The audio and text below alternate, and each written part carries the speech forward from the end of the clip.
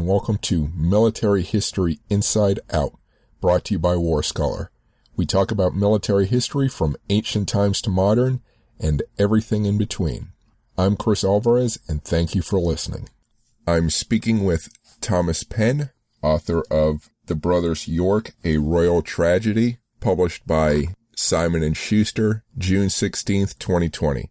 Thank you for speaking with me. Oh, thanks for having me, Chris. So tell me, how did you get into studying this subject and writing a book on it? Well, I wrote a book, I guess it was probably 8 or 9 years ago now, called Winter King, on the reign of the first Tudor king, Henry VII. And he's really the most unlikely king in English history, I'd say. He for most of his early life, he was an exile. He was a refugee who lived in Brittany, in what's now Western France, and then in France itself, basically on the run. And he was the most improbable king of all. And of course, he defeated one of England's most notorious kings, Richard III, at the Battle of Bosworth in August 1485, and founded the Tudor dynasty as Henry VII. Mm-hmm. But in a way, where Henry Tudor starts is where this current story, as I tell it in The Brothers York, ends, because the youngest of these brothers is Richard III. And in a way, Henry VII, although he's the beginning of this great Tudor story that goes on from the late 15th century into the English 16th century, and throughout the English 16th century, this great age of upheaval and religious reform, it's also the ending of something else, and that is another century, the 15th century, which in England is a century of usurpation. Henry VII is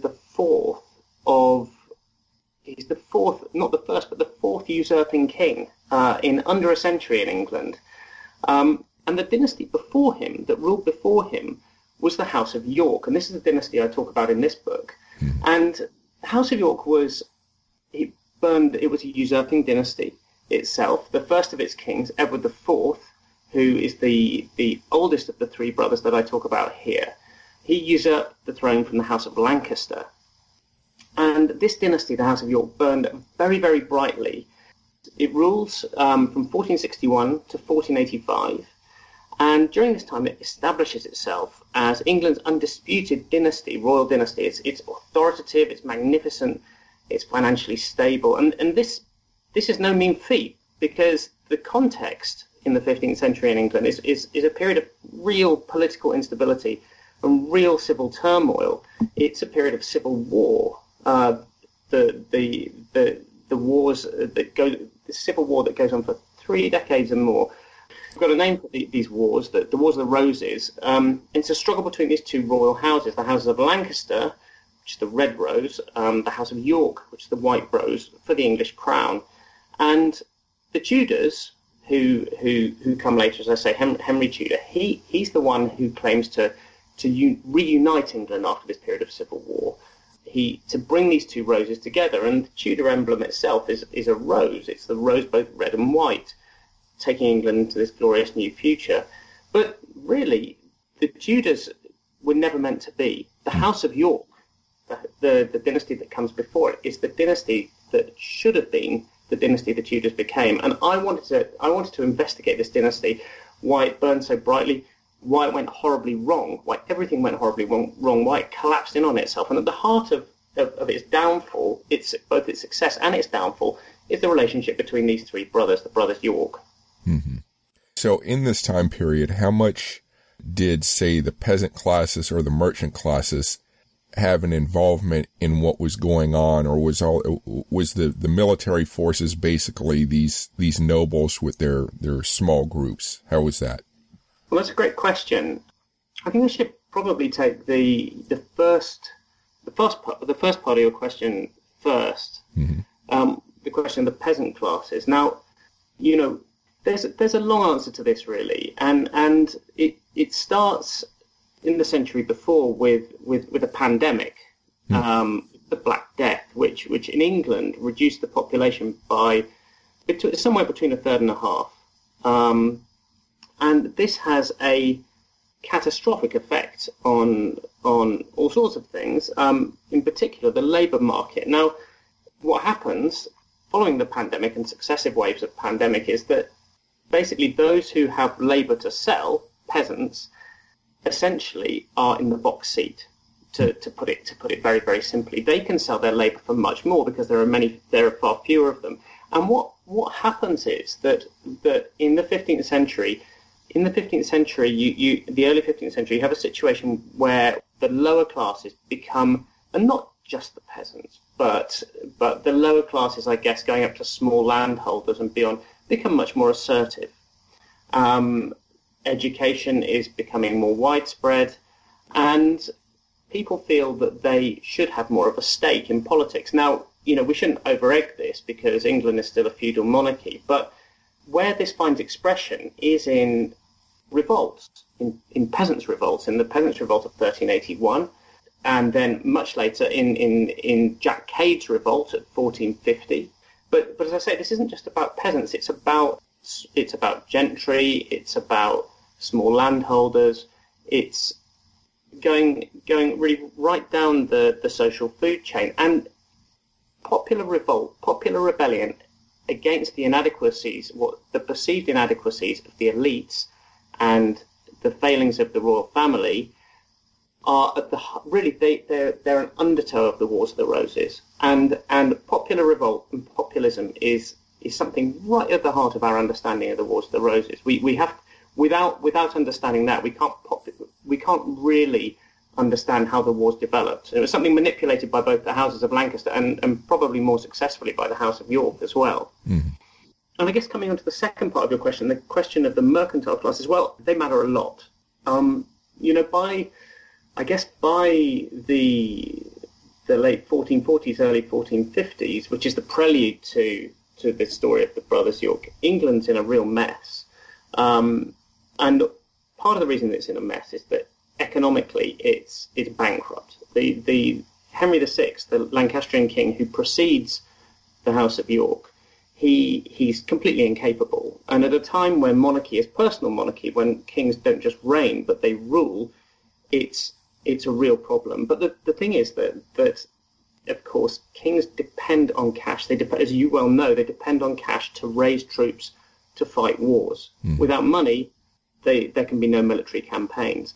And so the loyalty, the support of merchants is extremely important. And the House of York was incredibly successful at raising cash.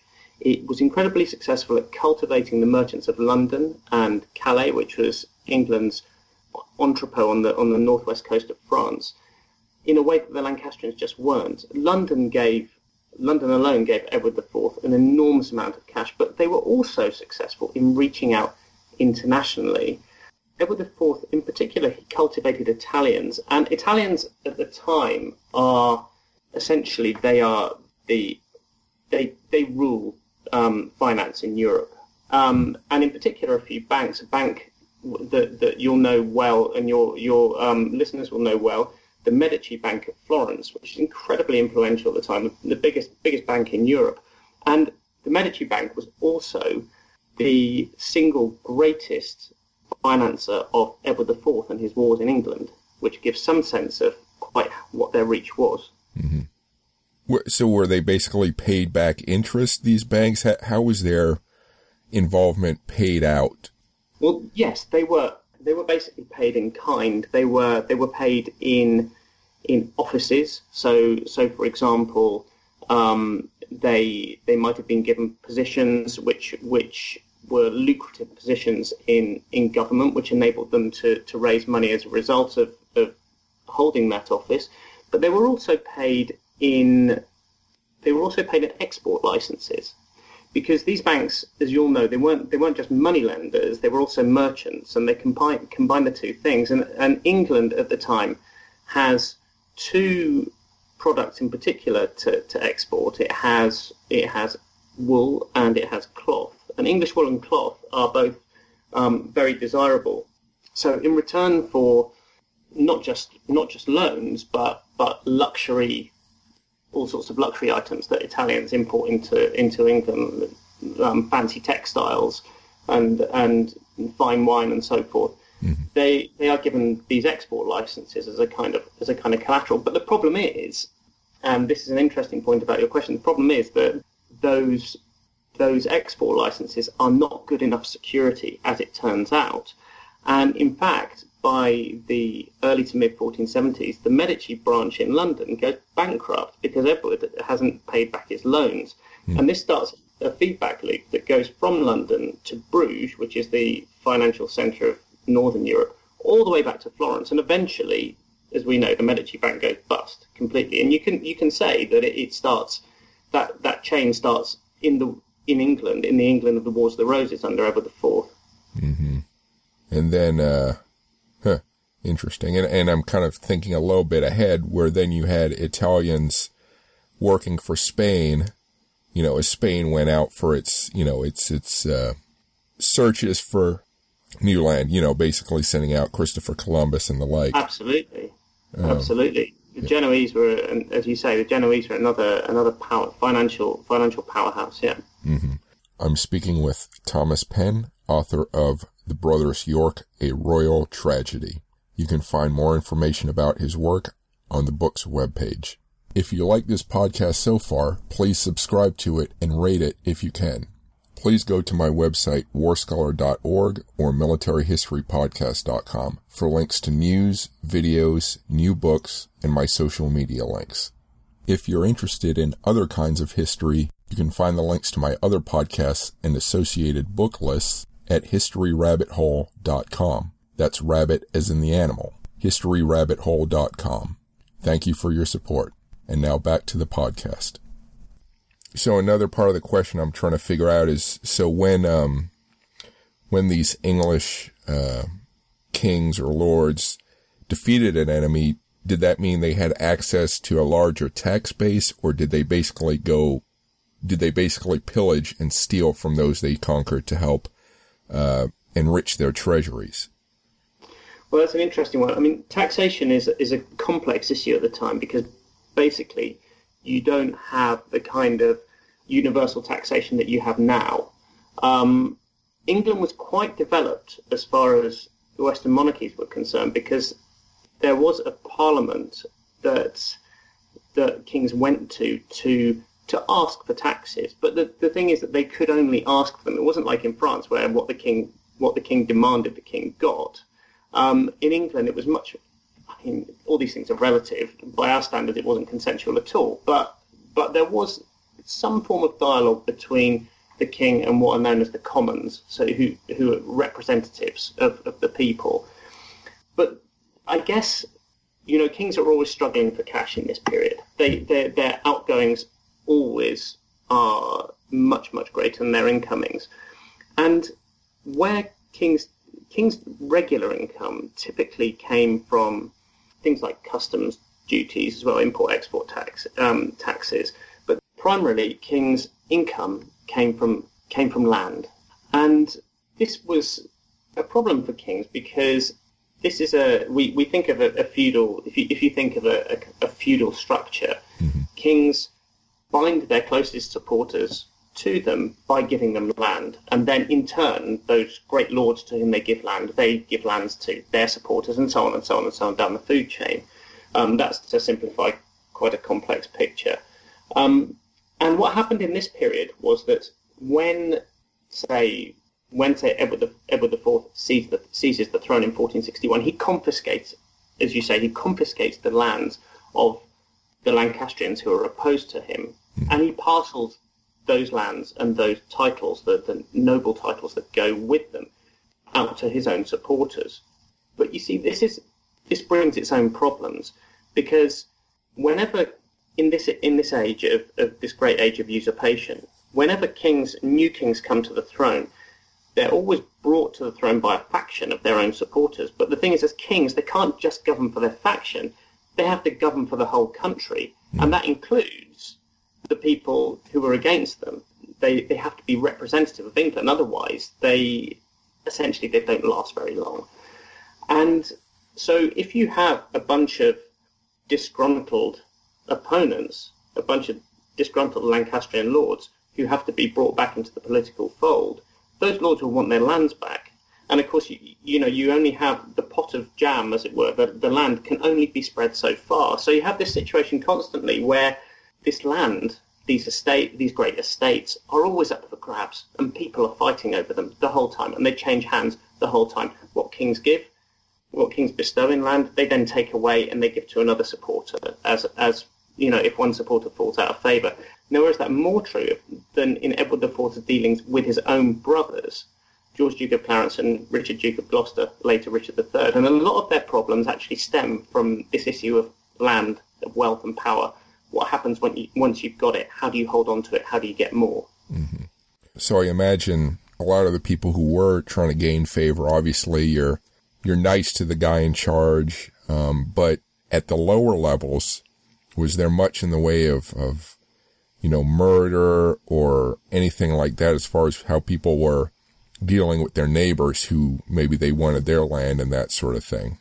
Again, that's a very interesting question. This is a topic that has really been batted about by historians for centuries, I suppose. Quite how bloody were the Wars of the Roses. I guess this goes back to my previous answer, because if a king is to rule on behalf of the whole country, and in this kind of government, the king needs the lords to rule. You have a situation where lords are essentially the king's proxies in the regions. A king can't be everywhere, so he relies on these great lords. He gives them lands and he says, right, you rule the northeast of England, Wales, the southwest on my behalf. So he's effectively, in theory, he's supposed to be ruling through these lords. Now, that means that actually executing people and executing political opponents, particularly if you want to unify a country, is not a very good idea. It doesn't send out a good signal. And normally, in normal circumstances, political execution is very rare. In this period, it becomes very common. And that's the thing that people find extremely scary. And I think one of the things that we have to understand about this period is that these wars leave their mark in more than just the violence and the body count. People become very anxious. They become very mistrustful of each other, and they become much more opportunistic. Their loyalties, the whole country is bound together by extended ties of family and loyalty, and these ties of loyalty begin to pull apart. People no longer trust the people who they no longer trust the people who they used to trust. And as indeed one contemporary chronicler says, he says that these wars were father against son, they were brother against brother, and that goes for nobody more than these three brothers that I'm talking about in this book. So it's an age of extreme mistrust. I mean, to your point, that did people lower down the social chain? Did people resort to violence to settle scores over land and property? Yes, they did, and this was but also this was a very litigious age. It's kind of a bit like a 15th century kind of Bleak House. If you look at the legal records of the age, people are pursuing each other through the courts, and cases of inheritance and entitlement to land go on and on and on for years, for decades, even centuries sometimes. So people resort a lot to the law, but there are also a lot of feuds, and there are a lot of local vendettas.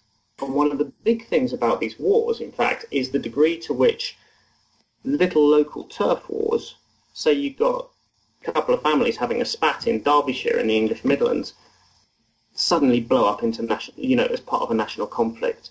Because if you've got, as you have in the 1460s, you have two crown kings of England, you've got Edward IV of York and you've got Henry VI of Lancaster. If one of these local big men supports Edward IV and the other one doesn't get what he wants, then he'll go off and support another king. So, kings are always being told to keep an eye on local troubles, and they do by and large. So you mentioned Italians being there. Were there much in the way of foreigners owning land and being part of this whole issue, all this violence and litigation? Yeah, I mean, this is. I think there are two parts to an answer to this question. I think firstly, as far as Italians were concerned, Italians were much more of the mercantile classes. You know, they were particularly present in London. There were big Italian families, big Italian districts in London, and also you had populations of, in particular, French and what were called Flemings, so people from Flanders, people from the Low Countries. But the Italians in particular were high profile. They were rich. A lot of people came over from Bruges in the Netherlands, where as I say, the Italian banks had long since established themselves. And you have a lot of the Italian population in London is very long established, and a lot of the time people are completely naturalised. They have Italian names, but they've lived in England. They're pretty much English. They've married English wives. They become servants to the crown, but they don't tend to be big landholders. They're more the mercantile classes. But where you do, in terms of foreign involvement in the wars, this is a completely different picture, because preceding the Wars of the Roses, you have this long period known as the 100 Years' War, which starts in the mid-14th century under Edward III, and it ends really just as England is beginning its own civil war. You could say, in fact, that at the end of the 100 Years' War, the war comes home and becomes internecine conflict in England. And the 100 Years' War is basically about the English kings trying to stake their claim to the Kingdom of France, which they believe they're entitled to. So you see all these English armies crossing the Channel, going over to France, trying to claim the throne of France. And this culminates in Henry V, and we've all heard of Henry V and the Battle of Agincourt in 1415. That's the high point. By 1450, England's lost all its territory in France, and it all goes horribly wrong. But the thing is that in the aftershocks of the 100 Years' War, you have a situation where foreign rulers, particularly the kings of France and the dukes of Burgundy and Brittany, are trying to exploit and influence the breakdown of order and the growth of civil conflict in England by backing one or the other side. And this goes on right through the period I'm talking about, from the 1450s to the 1480s. Edward IV is backed by Burgundy. He then seeks alliances with France. You get a situation where the House of Lancaster is backed by France against him. Later on, under the reign of Richard III, famously, of course, the King of France backs Henry Tudor against Richard III. So the European dimension to this is really, really important. So just to kind of go back to a question I asked previously, so your book covers winter 1461 to summer of 1485. So the question I have is, during that period, how much of this involved the meeting of forces in battle on the field, and how much was political, and what kind of forces were used when they did meet in battle? I guess effectively, what happens with this war, or this sequence of conflicts, which stretches, yes, over 3 decades, from roughly around 1455, so 6 years before Edward IV, the oldest of these brothers, comes to the throne of England, up to 1485 and beyond. And in that, you have specific moments where the conflict really does flare up. And the first of these moments is, apart from 1455, where you have a street fight in the Battle of St. Albans, but the first big moment here is in spring of 1461, or rather the winter and spring of 1461. And at this moment, very clearly polarized, you have the dividing lines are drawn. You do definitively have the House of Lancaster against the House of York, and England is split down the middle. So, for example, in England's most bloody battle, the Battle of Towton, which was fought in a raging blizzard on Palm Sunday, 1461, in Yorkshire, you effectively have all of England's nobility deployed on the battlefield against each other, and this is a incredibly violent and bloody battle, even by the standards of the time. And heralds, who were the main recorders of the battle's progress, at the time assessed that somewhere around 28,000 people died, and even if it wasn't that many, it was getting on for that. So, these are kind of First World War numbers we're talking about here, in a population which, was infinitely smaller. So maybe 2.5 million people in England, which meant that if you had 50,000 people on the battlefield, then probably everybody knew somebody who had fought, and many people knew somebody who had died just in that one battle on that one day. And after Towton, which Edward IV wins, Edward IV he goes to London and is crowned, and thereafter the conflict morphs into a kind of insurgency and counterinsurgency situation, particularly in the north of England, where Edward IV is trying to, and his proxies are trying to mop up Lancastrian resistance, and that continues throughout the early 1460s. Now, by the late 1460s, and this is one of my main arguments in this book, actually, the conflict starts to change. Edward IV is kind of establishing himself as England's king, but the thing is that his brothers and his very influential older cousin, Richard Earl of Warwick, the kingmaker, his brother Clarence and Warwick are becoming, for various reasons, increasingly disgruntled with his rule. And by the time conflict re-erupts in the late 1460s, in the most spectacularly unpredictable way, you have a situation where Warwick and Clarence, so Yorkists, are against Edward IV, the king who Warwick the Kingmaker has put on the throne. And they go abroad to France and they link up with exiled Lancastrians. So you have this crazy situation where disgruntled Yorkists link up with exiled Lancastrians, come back and throw Edward off the throne.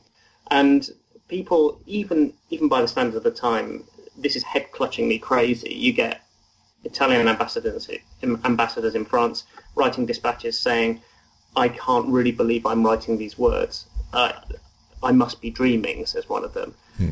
So this is incredibly unpredictable. So you have a sequence, again, of battles in the late 1460s, early 1470s. In 1471, Edward himself comes back from exile, obliterates his Lancastrian opponents, makes up with his brother Clarence, and then they go forward. And this is the period, the 1470s, in which the Yorkists are the only game in town. Edward IV is on the throne, and all is set fair. He has his sons, by his Queen Elizabeth Woodville, so obviously with male heirs being the prerequisite for dynastic succession, he's set up. But the problem now, in the 1470s, comes within his own family, and with an increasingly toxic relationship between his two younger brothers, George Duke of Clarence and Richard III. Now, this results in George Duke of Clarence being murdered by the king, by Edward IV, his own brother, who's got thoroughly cheesed off with him, and he's imprisoned in the Tower of London, declared a traitor, and murdered in 1478. But then in 1483, this is the moment then where you have the next flare-up of military activity, because this is when Edward IV dies in 1483, and he dies obviously leaving two young sons, aged 12 and 10, and this is where his own younger brother, Richard, Duke of Gloucester, who becomes Richard III, decides to seize power for himself. So then you have a situation where these aren't really, we're not talking about pitched battles, we're talking more about the usurpation, the double usurpation of Richard III, which happens in April and then June 1483, and then finally in 1485 when you have the Battle of Bosworth. So that was the long answer. The very short answer is that they're flare-ups. And you've always got this undercurrent of conflict, but what's one of the things that's surprising in the age is how, of course, normal life does continue. People don't stop trading, they don't stop living, they don't stop having relationships, politics doesn't stop, and all this continues around these great flare-ups of military activity. So the impression I get is, with the big battles, you have your forces are your armored knights and your spearmen and your archers and that sort of thing. And it sounds like during the smaller flare-ups, I imagine, groups of unarmored men with their swords going about, almost like groups of thugs doing their thing. Tell me if That's a very good. I mean, gangs would be a better. Thugs, gangs. Yes, I think that's right. And the degree to which these gangs are then conscripted and co-opted into armies is an interesting point too, and I think something that hasn't really been explored that much. I guess the composition of armies is an intriguing thing because, you know, often the House of York, for example, the Yorkists against the Lancastrians, the Yorkists had the smaller armies, but they had the better equipped, more experienced, the more disciplined men. And often you would have, at the core of armies, you would have the households of a king and their major lords. And these would be people who worked for them, who often formed their first line of security. It would be their close servants. And they would be the people who were your plate-armored knights, right, who fought around the king, who would form these squads, which were very disciplined, whose job was to protect the king, and which would basically be the focal point for armies.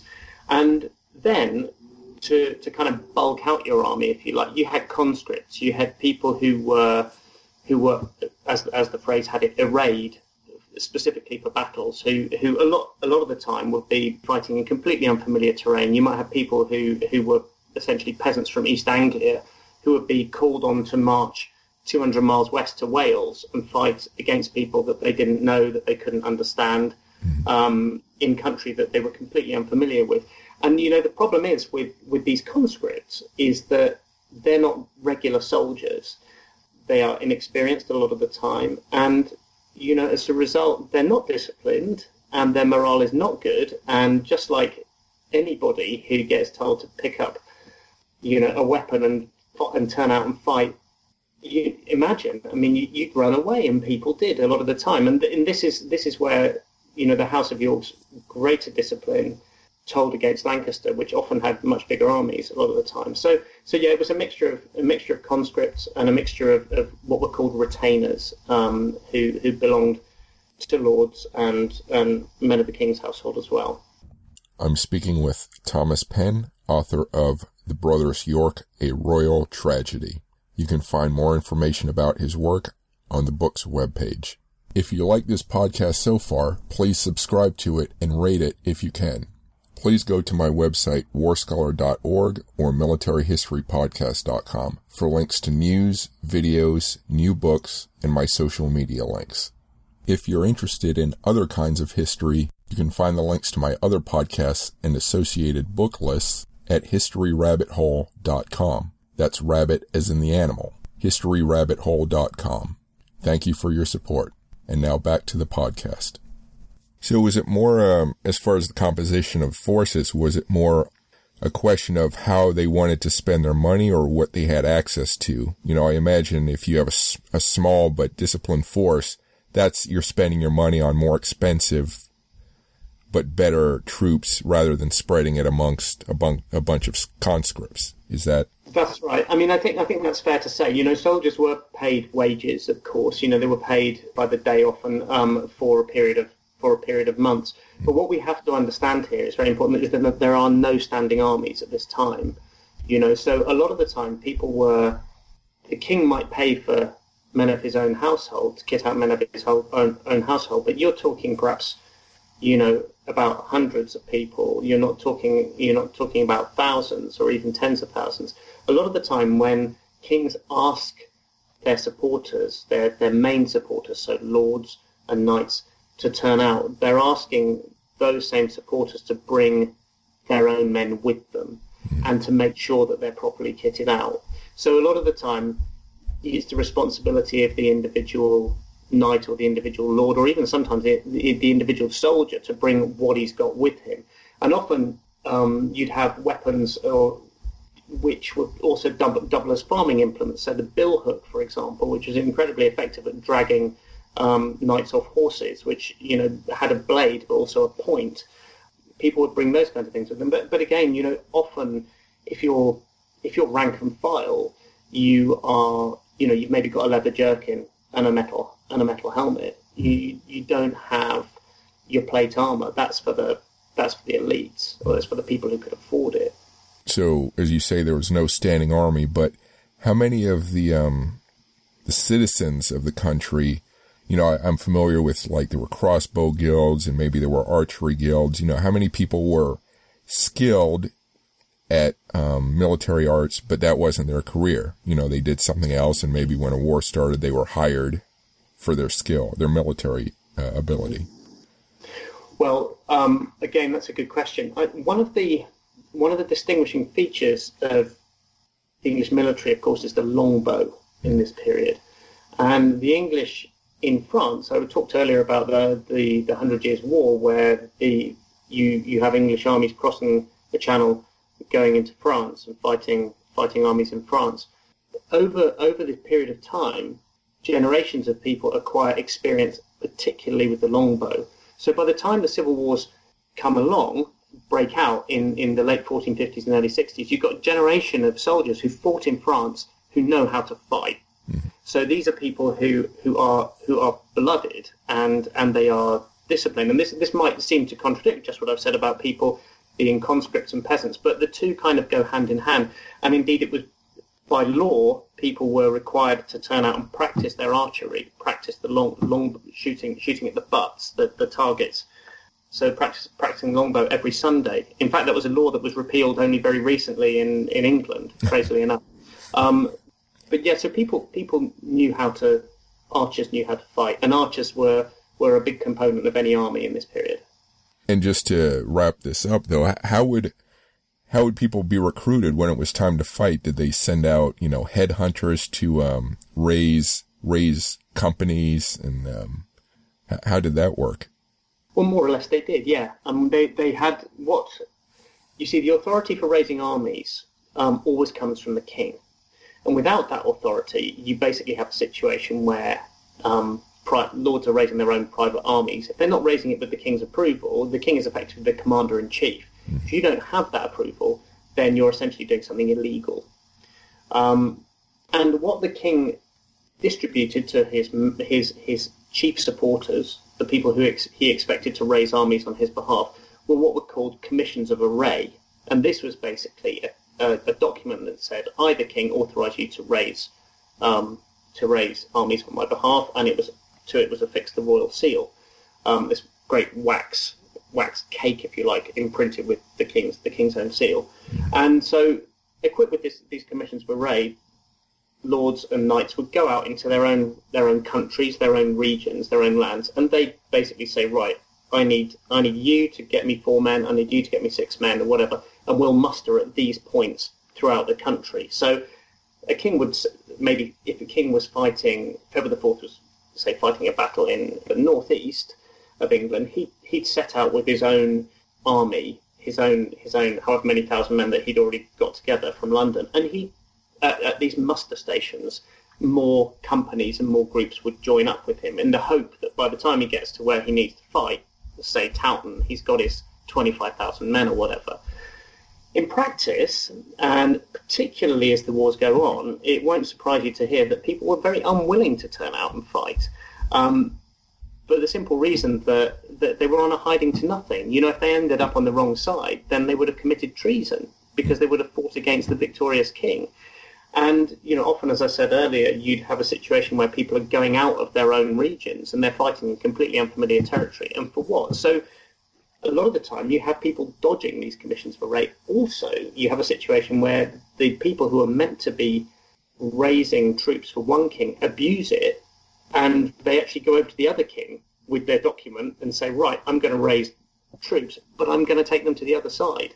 So it's an incredibly messy situation a lot of the time. Wow, that's that's interesting.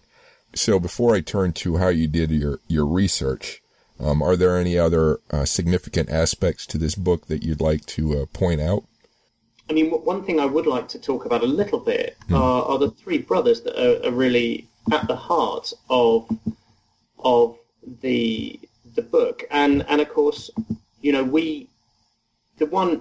one out of these brothers, the one who your readers and your listeners will have heard of is the youngest one, and that's Richard III.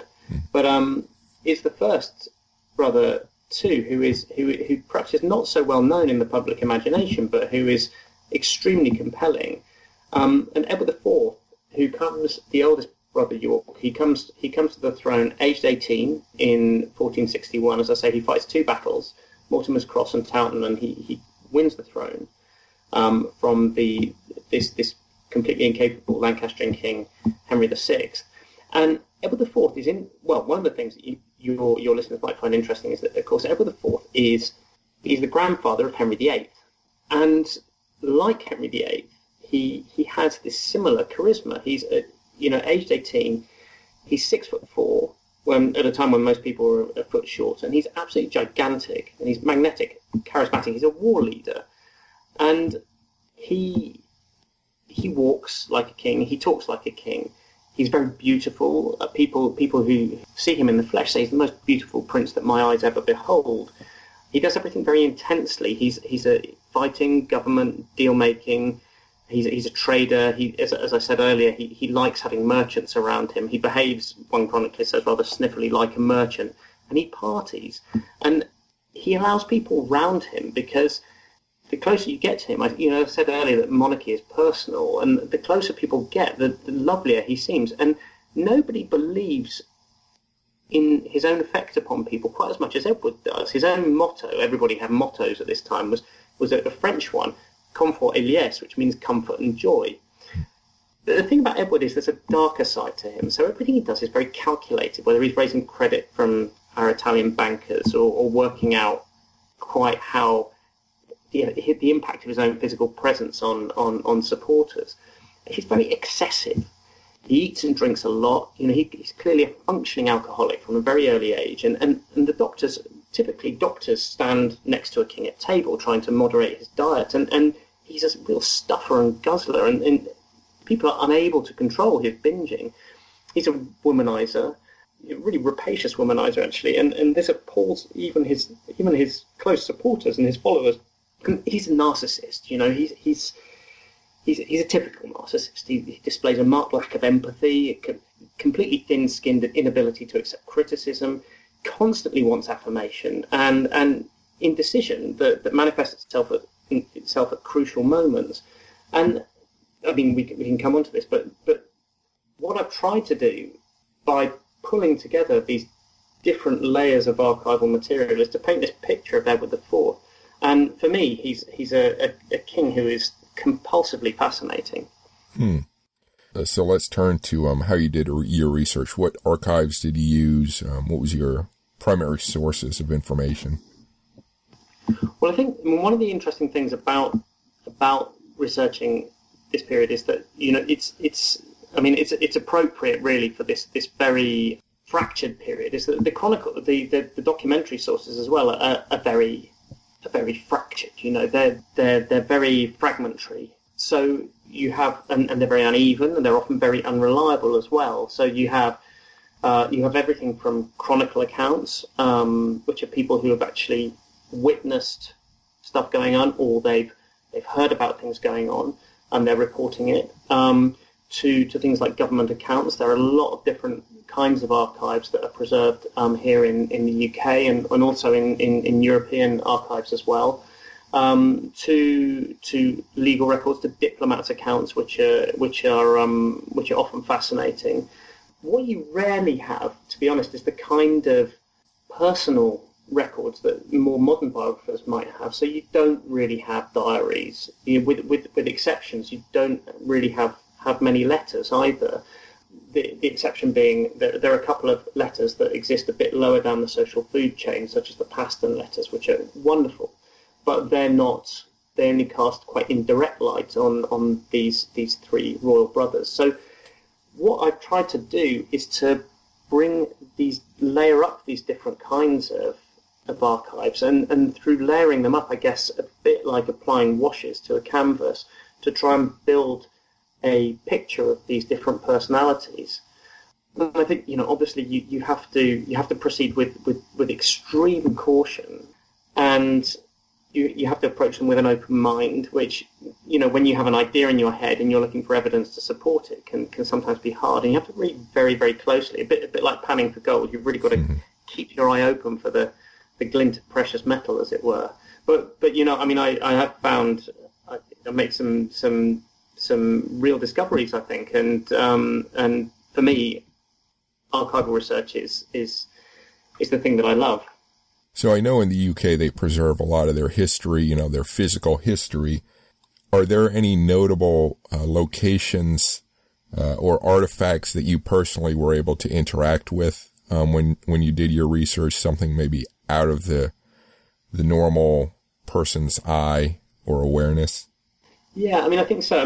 One of the great things about the archives in the UK is that they are open to all, and so anybody can in theory turn up and look at these archives. I think one out of many really artifacts that is under close wraps and which I was able to look at is the most extraordinary parchment genealogical roll of which was actually pinned up probably in Westminster Abbey when Edward was crowned, when Edward IV was crowned, or around that time.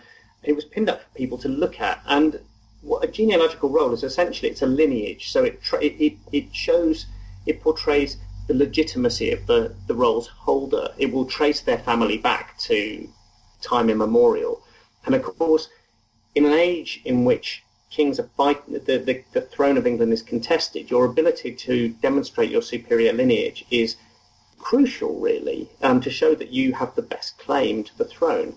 And what this roll does is to show precisely this. And as I say, it was pinned up. So you think of a roll, the way that information used to be stored on paper, on vellum, was a roll. So it was rolled, it was literally rolled up. That's what the roll means, and that's how it was stored. But this one, if you unroll it, you can see the pinholes in the corners where it was pinned up for people to look at it. Because many people, of course, couldn't read, but they could see. And so what the roll is it's very, very splendid, and it shows pictorially, a bit like a kind of storyboard, how Edward IV claimed the throne and the battles that he won, and it's beautifully illuminated with gold leaf and with all sorts of vivid colours that still remain vivid, extraordinary, even over a period of more than half a millennium. So that was a great privilege to look at. Did it just have names, or were there any images or coats of arms or anything like that? Well, there were lots of images, and I think it was split into two parts. So, firstly, at the bottom half of the roll, it shows Edward's descent all the way back into the mist of time, into British prehistory. And what it does is it shows, aptly enough for this period, it shows it by it's depicted as a rose bush. So you have these intertwining thorns weaving their way up the parchment roll, and in every rose, as a rose flowers, it depicts an individual, and each face is this wonderfully drawn little cartoon face, showing the individual, the features of the individual. It's incredibly detailed. And then the top half, as I say, you've got these scenes from Edward's battles, and they're scenes as well that they're paralleled with scenes from the Bible. So, for example, there's a biblical analogue to each. It's almost likening Edward to a biblical hero, and yeah, it's basically all done as pictures. What part of the research was most enjoyable for you? That's an interesting question. I enjoyed it. I loved researching the Italian stuff, I have to say, because I think the links between finance and the economy and the needs of the economy and trade, this kind of history, and the political history are imperfectly understood, but they're always two sides of the same coin. And I really enjoyed getting into the nitty-gritty of finance, both the mercantile finance, the Italian finance, and how it mapped onto the political events of the time. So that was very enjoyable.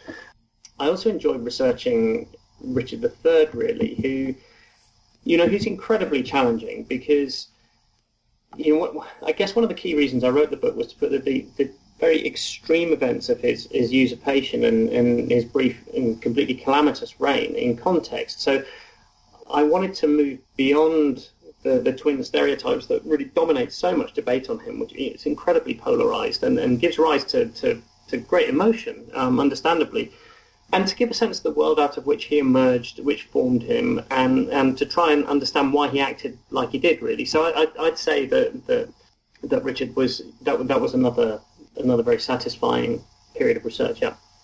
What was the most surprising thing you discovered? I would say that it's probably, again, goes back to Richard, because, I guess a lot of the time, there's this question of why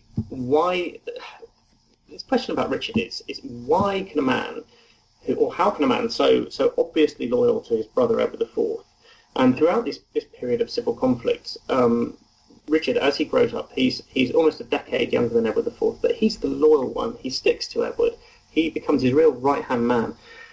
And why can he be so incredibly loyal to Edward IV and then prove so incredibly disloyal to his brother's offspring after Edward IV dies? And I guess such a question presupposes a kind of transformation in character in Richard, that he kind of shifts from a very dutiful Dr. Jekyll type to a usurping Mr. Hyde. But I think what I found really is that he doesn't change, because Richard he grows up, as all the brothers do, but particularly so in this age of extreme political instability. And Richard's, I guess, reaction to that is that he craves all the things that he doesn't have. He craves order, he craves security, he craves clarity, and he finds these qualities in the abstract ideals, things like chivalry, things like justice, things like piety and loyalty, that he finds in the books that he reads and owns. And Richard is, of all the brothers, Richard's a great bibliophile, and we're lucky enough still to have many of the books that he had in his library. They still survive with us. And he really believes in these ideals. And more than most people, he draws on them to understand and interpret and sometimes shape the very messy reality around him. So, you can see this in one of the books that he owns, which is a chivalric romance about a knight, the greatest knight in all the world, Ipomedon. And then at the bottom of one page, Richard writes his motto. He writes his motto that he had as a young man, "Ton le désiré," which is a French phrase, meaning I've wanted it so much. So he reads about the knight, and he says, "What I want to be like this virtuous knight." And he has this very binary view of the world, I guess. He sees himself on the side of virtue and right and good, and his enemies on the side of evil. And that really, that really helps him when he's Edward's right-hand man. It serves him very well on the battlefield. He's a very ferocious fighter, which is surprising in a way, because he's increasingly afflicted by this back problem, this condition called scoliosis, and he's quite thin, but he makes up for it with this incredible courage. As his brother's right-hand man, this works for him really well, but as king, it serves him very poorly, because he comes to the throne and he thinks, well, I want to be the ideal king. I've got what it takes, but these ideals really swiftly disintegrate on contact with reality, and his response to the unpredictability and the confusion of real life events, rather than the very clear, fixed narratives of books, it results in, I guess, a kind of what you might call it a kind of cognitive dissonance. He can't bear confusion. He can't bear lack of clarity, and this leads him to get rid of political opponents and anybody who stands in his way. So I think that probably this appreciation and understanding of how Richard's formation led him to act as king was one of the things that I felt very clear about and was happy to clarify to my mind anyway. Mm-hmm. So knowing there are lots of gaps within the historical record, was there a particular question that you really wanted an answer to and got to after a lot of research, or maybe still open, that you'd love to get some kind of conclusion on? Ooh, it's an interesting one. Did Richard III kill the princes in the tower? Fair enough. Yeah. Was there anything in your research, and again, researching old history can be pretty dry, but was there anything that you came across that had an emotional impact on you, either positively or negatively? That's a good question. I think that it's very possible to find. I think that really the way that historical characters who from such a distance we can tend to view characters as perhaps types, or we can perhaps not see them so much as humans. But I think the way that the historical record is always yielding up examples of people's humanity in all its contradictory complexity. And the more that you look at that, even the apparently the driest kind of material, government records, legal records, you see examples of this humanity, of people making the wrong decisions, of taking decisions for what they think are the right reasons, but actually end up being totally catastrophic. Or, on the other hand, examples of incredibly cruel behaviour. And I think, weirdly, you come across this time and again.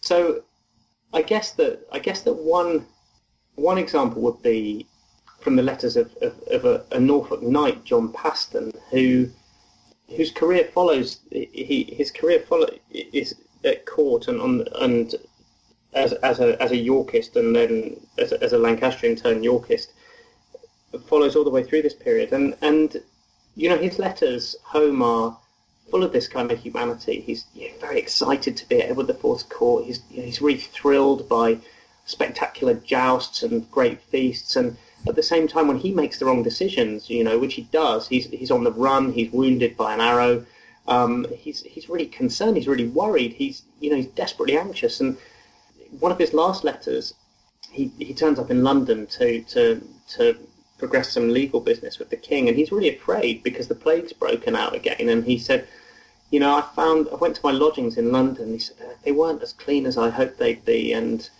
the plague's about, and by the way, can you send some stuff from home? I really want these particular books, and can you send this stuff that I'd like to have with me?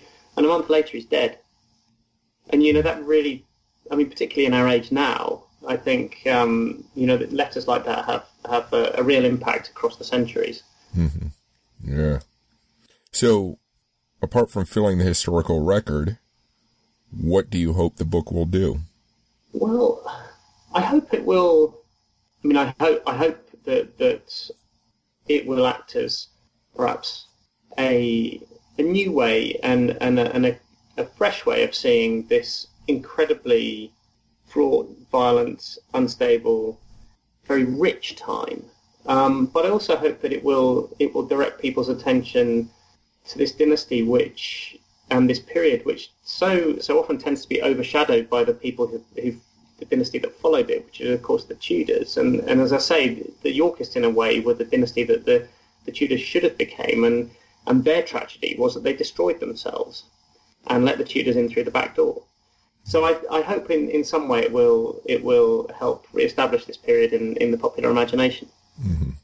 Did you have any difficulties getting the book finished or published?